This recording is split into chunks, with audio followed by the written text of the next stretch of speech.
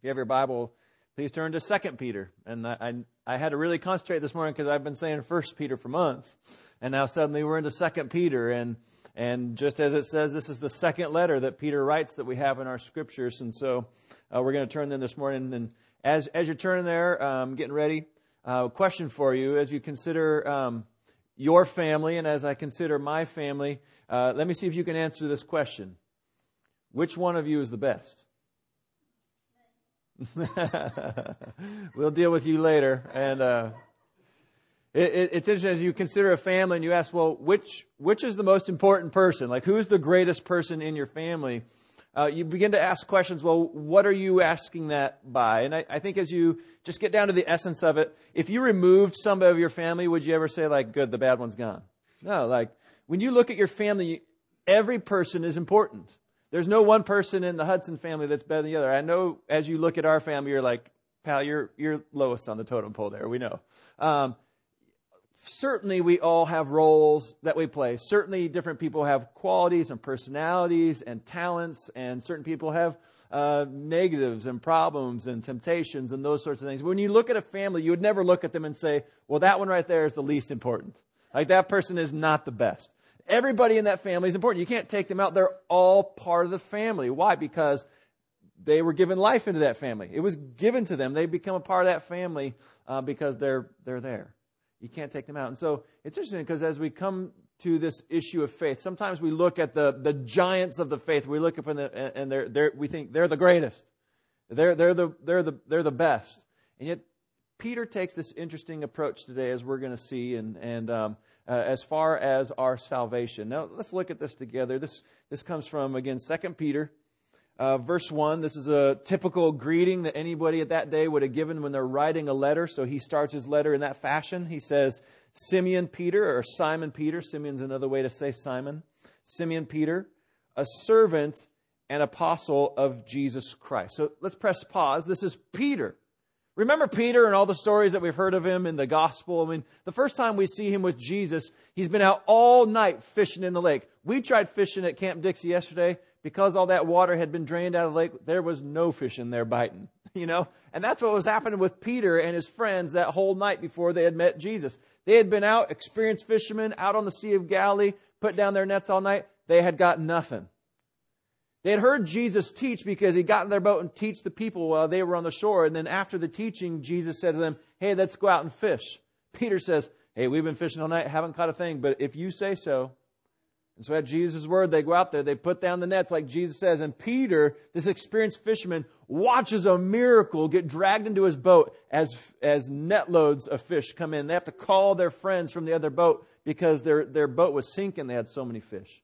So Peter witnesses Jesus, and as they're sitting there and they've got all the fish, and Jesus says, hey, you come and follow me. And from now on, you're going to be a fisher of men. That changed Peter's life. He went from being a guy with a good job, a family business, into a man who's like, I got to figure out who this guy is. I just saw this miracle. I realized how wicked I am. It says that Peter was on his knees in the boat saying, Lord, get away from me. And yet from that moment, Peter was called into life and called into ministry. And so here we have Peter go, and he follows Jesus for 3 years, and several times he's sticking his foot into his mouth. But there was also several times when he was the one when Jesus says, well, who do you say that I am? It was Peter who said, you're the Christ. You know, he had this amazing ability to really trust Jesus. And at the same time, there was issues in his life where sometimes he would fail.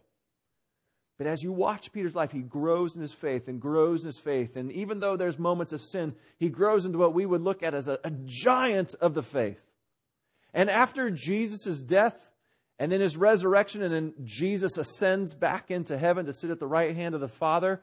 On the very first day of the church, when the Holy Spirit came down and filled the church. And they began speaking in tongues, and they split out into the temple. And all the people are like, how are all these people talking in our languages? They're talking about God in our language. How is that happening? Peter gets up, having never preached a sermon before. And he's filled with the Holy Spirit. He gets up there and he stands up there and he gives his first sermon. 3,000 people come to faith off of his first sermon. So he's got an immense ministry. And you watch him in that early church as there was a lot of chaos. People wondering, can non-Jews come into the church? Do they need to be circumcised? I mean, he was one of the ones that was wrestling with that. And he was one of the ones going on the missionary journeys trying to tell other people about Jesus. And the ministry of Peter as him as one of the early disciples, one of the main 12. In fact, possibly just that first great leader of the disciples. I mean, he was a giant in the church. And so for a church to be receiving a letter from what was one of the pillars of the church was a pretty big deal. Peter says, me, Simon Peter, I'm a servant of that Jesus. And I'm an apostle of that Jesus. I'm sent to give this message, and I'm writing to you. And they would have received that letter saying, whoa. Okay, drop everything you're doing. Everybody to the church now. We've got a letter from Peter. From Peter. Now look at this next line. This is amazing. Who's best in the family? Look at what Peter says. This is to who he's writing to. It says, to those who have obtained a faith of equal standing with ours, by the righteousness of our God and Savior, Jesus Christ. Paul could have stepped up and said, hey, it's me, Peter. Here's all my credentials. I walked with Jesus for 3 years. I had all the right answers. I saw all the miracles. I preached that first sermon. 3,000 people came to faith. I was there leading the early church as it was expanded. And I was helping teach. And I was an apostle. Here I am. He starts off saying, I'm a servant and I've been sent by Jesus. And here's the thing, I'm writing to you who have an equal standing in the faith. See, Peter was saying there's none of us who are greater or lower. It wasn't I needed less help than you. And it wasn't Peter saying, I've done more to earn my salvation. He says, we're all in this boat together. We all were sinners. There was nothing we could do. We have the similar faith. He said there, I love it. He says in the ESV, we have equal standing. In some of the other translations, it says we have something that's precious, and for all of us, it's the same thing. It's so valuable. It's so valuable to all of us. Because this, as it was based on the righteousness of God and of Jesus Christ. See, Peter knew that. There was never a point where he could stand before Jesus and say, hey, I can be with you because I've earned this spot. He never said at the Last Supper when maybe he was sitting near Jesus and maybe receiving the chalice and the bread from Jesus saying, yep, I deserve this spot right here. No one can ever say, I deserve to be with Jesus because we're not good enough. If we're to say what our equal standing is, our first equal standing is that we all stand as sinners, ultimate wrecks before Jesus. The kids and I, we've been listening to this audiobook in the car as we went down and back from camp. And it's actually about this kid lawyer. His parents are lawyers, and he loves to go to the courthouse and listen to the court cases. And so there's a murder case that's going on. And one of the things they keep saying over and over, because they're trying to teach kids the judicial system, is they keep saying, that you're innocent until proven guilty. It's basically where the presumption is innocence. But Scripture actually approaches it from a different way.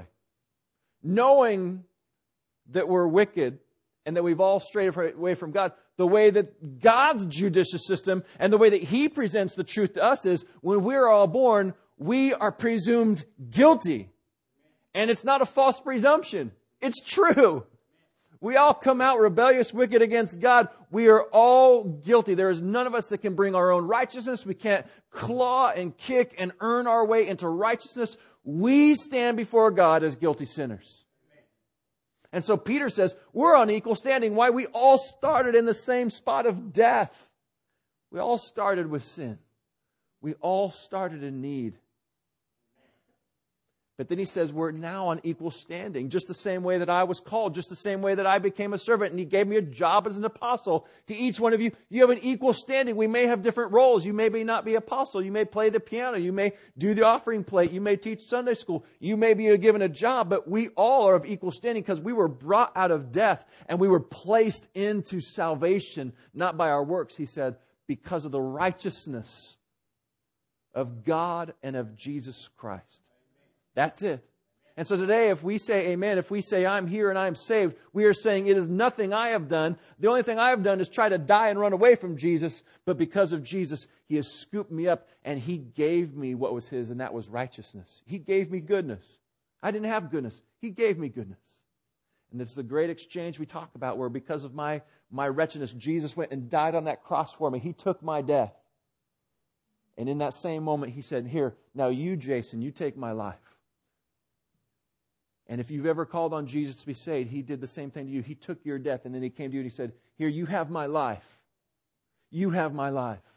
You have my life. And so all of us in this family of God, none of us are the best. We're in the same spot. We were all dead, and now we are saved. We're saints. But not by our righteousness. It's because Jesus looked at you and said, here, have my life. And so Peter doesn't come just spouting his credentials. He comes just saying, I was a needy sinner. I've been saved just like you. I come as one of equal standing. But let me tell you what the Lord has spoken to me. And I love this next line. To be honest, it took me a while to figure this one out. Because I kept trying to look at it the way the world looks at it. But look at this next verse. And we're going to kind of pause on this verse a little bit today. He says this, may grace and peace be multiplied to you in the knowledge of God and of Jesus our Lord. Again, let me read that. It says, may grace and peace be multiplied to you in the knowledge of God and of Jesus our Lord. So as I read that, I kept thinking, okay, if this grace and this peace, and I think we would all raise our hands saying, I want grace, and I would really love some peace. We've talked about peace recently and not being stressed and not being anxious and putting all of our cares onto Jesus. We want peace and we want grace. But it says, may it be multiplied to you in the knowledge. And so suddenly it makes me think, well, what I need to do is I need to go get more knowledge, that there's some type of magic key. If I go read more books about Jesus, if I go listen to more Christian comedians with the women on Wednesday night about Jesus, if I somehow sit down among some of you teachers and listen more about Jesus, that the knowledge is somehow, if I can pack my head more with knowledge, that Jesus will love me more and dispense to me more grace and more peace. And that's wrong. See, what ends up happening is once we become saved, and we loved that first moment when we said, Lord, here's my death, and He says, here's my life. And we love that moment of grace. But what ends up happening post-altar call is we begin to scramble and try to earn it. It's this weird thing that we fall back into. He told us that we didn't earn salvation in the first place, but then once we get going, and maybe we do have a job, and we're supposed to be doing something, but we're not earning anything. We're just submitting now. We're just living in gratitude. And this thing about knowledge, sometimes we think, well, I just need to learn more because then God will love me more. Maybe I'm not learning enough. You know what? I used to struggle so much trying to come up with a sermon. Weeks and weeks and weeks I'd be preparing for a sermon, and I'd be reading all kinds of books thinking I had to come up with a special key of knowledge to kind of unleash a sermon's power. And that was totally wrong. Grace has been totally given to you. The moment Jesus said, I forgive you, you had everything. So what does that mean, that knowledge and this multiplication, like, what does that mean? It means this. One time I was having to apologize to Katie. I said, I had done something, and I said, Katie, I am so sorry. I said, would you please forgive me? And I've got a great wife, a big heart. And she said, yes, I forgive you. I don't want you to do that again, but I forgive you. And that's a load off, right? She had given me something precious. She gave me forgiveness. Well, the very next thing I said was this. I said, well, babe, right now is the perfect time for you to ask for whatever you want. You want more back rubs? You got it. You want me to cook you the biggest, greatest dinner? You got it. You need a car? I was just throwing out, you need things. You just forgave me. I owe you. So here it goes. And you know what happened? She was completely offended. You know why? Because when somebody comes and gives you the gift of forgiveness, that's it. They're not looking to earn anything. It was a love thing. It was a gift thing. It was a freedom thing. It was a restoring relationship thing. And then suddenly to have that person on the line like they owe you. My wife, who loves me and out of that love gave me her heart, she said it was like a slap in my face. Like you had rejected the thing I had just given you. And so think about how God does that when He says, here's my grace. And we're like, Lord, thank you for saving me. And then we get on this little Christian trail and we're working so hard and so hard to please Him and try to well, I know you forgave me, but Lord, right now, ask anything you want and I'll do it. Right? It's like we feel like we have to come up with something. Now, we should obey His commandments, and we should stay away from the things that He doesn't want us to do, and we should be learning the knowledge. But the opportunity is not to pay Him back. When we begin to learn more about Jesus, what's happening is, as we stand and we sing that song, Amazing Grace, a lot of times, the more we learn about Jesus, what we're starting to do is understand just how gracious He was when He declared His forgiveness for us.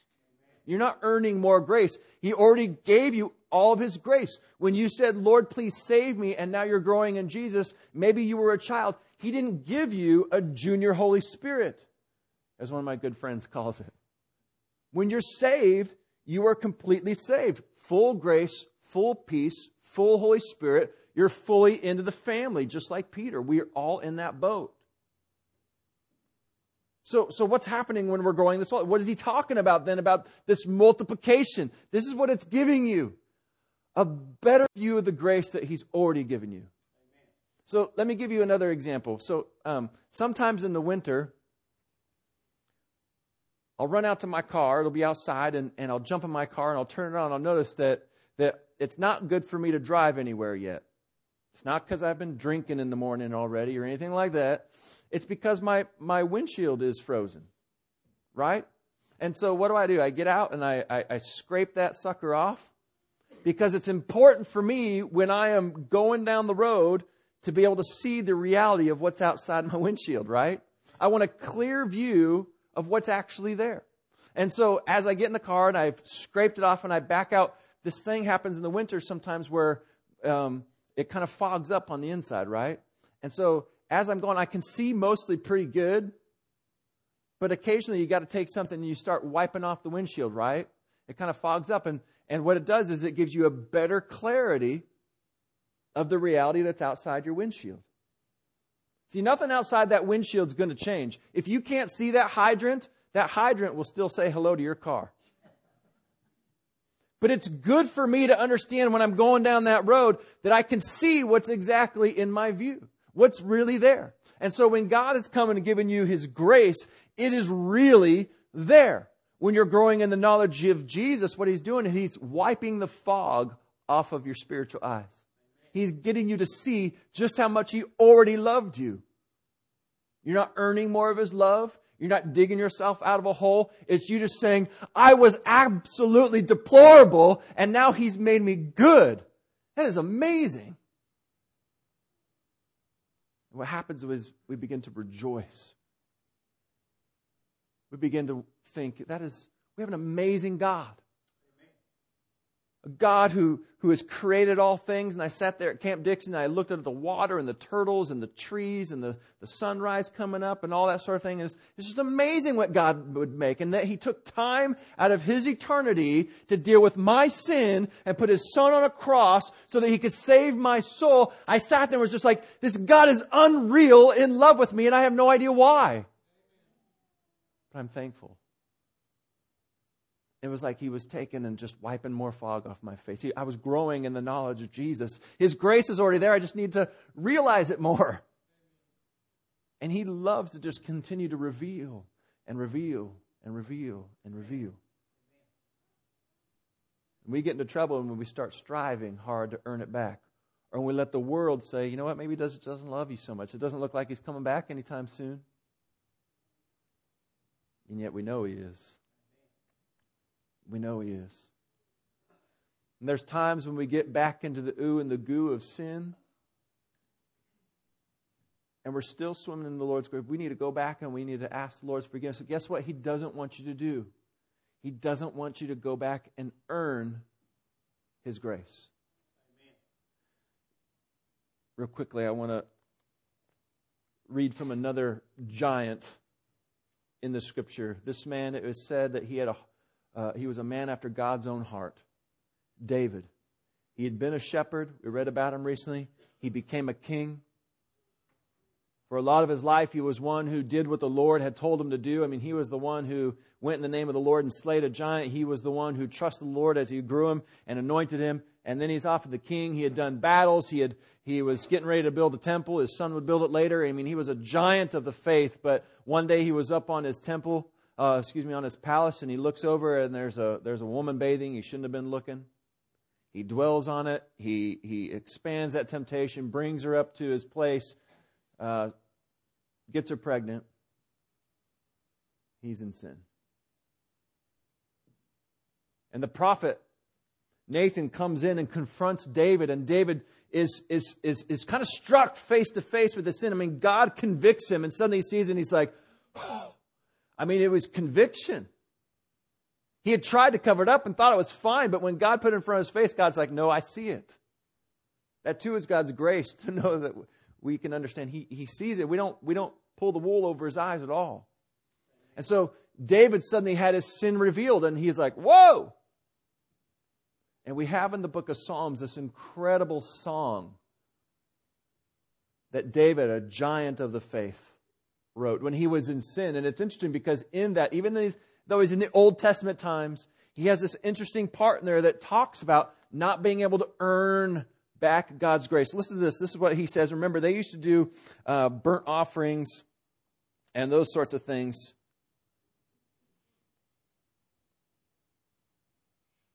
He says, for you will not delight in sacrifice, or I'd give it. You'll not be pleased with a burnt offering. David, at the lowest, deepest, sinful moment in his adult life, said, God, you don't want a burnt offering. You don't want me to go get a big old bull or go to my dad and get another with sheep and drag it to the tabernacle in Jerusalem. And you don't want me to go to the priest there and have him take one of those animals and slaughter it and let blood spill out on that altar. You don't want that blood on that altar. You don't want me just to go do something. Why? It was insufficient. He said, if that's what I could do, I would do it. If I could do anything to get rid of my guilt, I would do it. I would take that bull right now and I would go have it slaughtered in the tabernacle. That's what I would do. But David says, I know that you don't want that. Amen. So the question is, well, what does God want then? And this is what he says in verse 17. The sacrifices of God are a broken spirit, a broken and contrite heart, O God, you will not despise. Amen. David knew that God didn't want to go get an animal and have it sacrificed. God didn't need an animal dead. What he needed is for David to realize that sin would kill him. But for God, he has life, a broken and contrite heart. And so David he writes this psalm where he says, create me a clean heart, O God. He says, cast me not away from thy presence, O God. He says, restore to me, God, the joy of thy salvation and renew a right spirit in me. David knows the one thing that God wants is for this knowledge of his grace to so overwhelm David that suddenly again David can do nothing but get down on his knees and say, I'm a broken man and I need healed. There's no earning in that. It's just saying, your grace is so amazing. It's God, even in the midst of a moment of sin, even in the midst of a moment of brokenness, God just taking and showing his grace in such an amazing way that no man or woman, no Peter and no David, no deacon or pastor in this church or any evangelist anywhere in the world could ever say, I am so good that I will stand there and be good enough for God. But we're all in the same standing where we say, we were nothing. And I'm broken now that I've been confronted with my sin, and I just say, God, thank you. Thank you. And in the multiplying of that knowledge, that's when you realize how grace and peace is being multiplied to you. It's already there. It's already there. So today you might have been struggling maybe with sin this week. You might have been struggling with just depression or maybe that load of stress. And you've been running around trying to figure out what do I do and in what ways can I kind of trigger God to send things my way and don't get stuck with something that's false. Don't be blinded by the world. And we talked about Satan last week, prowling around like a a roaring lion who wants to devour you. You know how he devours you? Little lies. He wants to get you to see God wrong. He wants you to think that you need to earn God's grace, and don't sit there with something fake. It reminds me of a movie one time where a girl, just like maybe Amanda who was in New York, this girl was stranded at a bus station. And she had lost her glasses. Somebody had stolen her glasses. And so here she is in the middle of the night, blind, in this bus station, lost and alone. And she's sitting there and she's cuddling this cat. And the janitors come up to her and they say, honey, you need to put that animal down. She says, why? She says, well, we're going to kill it. She says, how could you? How could you kill this poor, defenseless little kitten? And the janitors laugh at her. And they say, woman, that's not a kitten. That's a New York City sewer rat. See, she couldn't see anymore. She was so alone that suddenly she had picked up a vermin, a beast. And she was cuddling that thing. You know what? That's what Satan wants to do. He wants you to pick up the wrong thing.